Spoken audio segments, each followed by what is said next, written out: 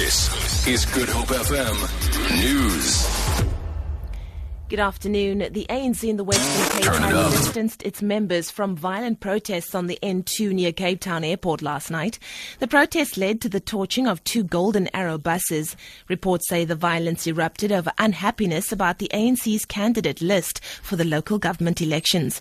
ANC spokesperson Yonela Diko says criminal elements are to blame. There are no ANC structures that are protesting. Even more important for us at the ANC is to condemn this new trend of criminals and hooligans jumping on the bandwagon of protest in order to perpetuate chaos and use that chaos to loot and do all kinds of criminal things. And we are told that there were people who were trying to rob motorists who were slowed down by traffic as a result of burning of buses.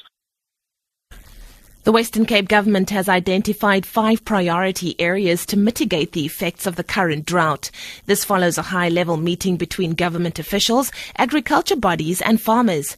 Western Cape Economic Opportunities Minister Alan Winde says the priority areas will receive immediate attention. Top 5 are addressing an issue of bridging finance, specifically to keep emerging farmers on farms, optimizing water usage, dealing with communication around predictions of drought and disasters, support mainly rural communities and farm workers that are adversely affected by droughts, and then revisiting water management and policies. We've allocated more than 32 million rand already to drought relief from our own funds. The Competition Tribunal has approved the merger between beer giants AB InBev and SAB Miller, subject to a range of conditions. The conditions are designed to address both public interest and competition concerns arising from the merger.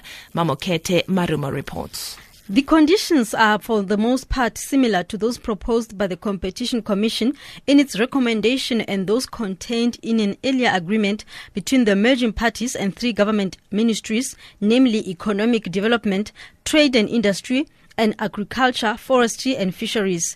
The conditions have, however, been changed in some respects as a result of the submissions the Competition Tribunal received from third parties in the course of the hearings, which ran for 3 days at the end of last week.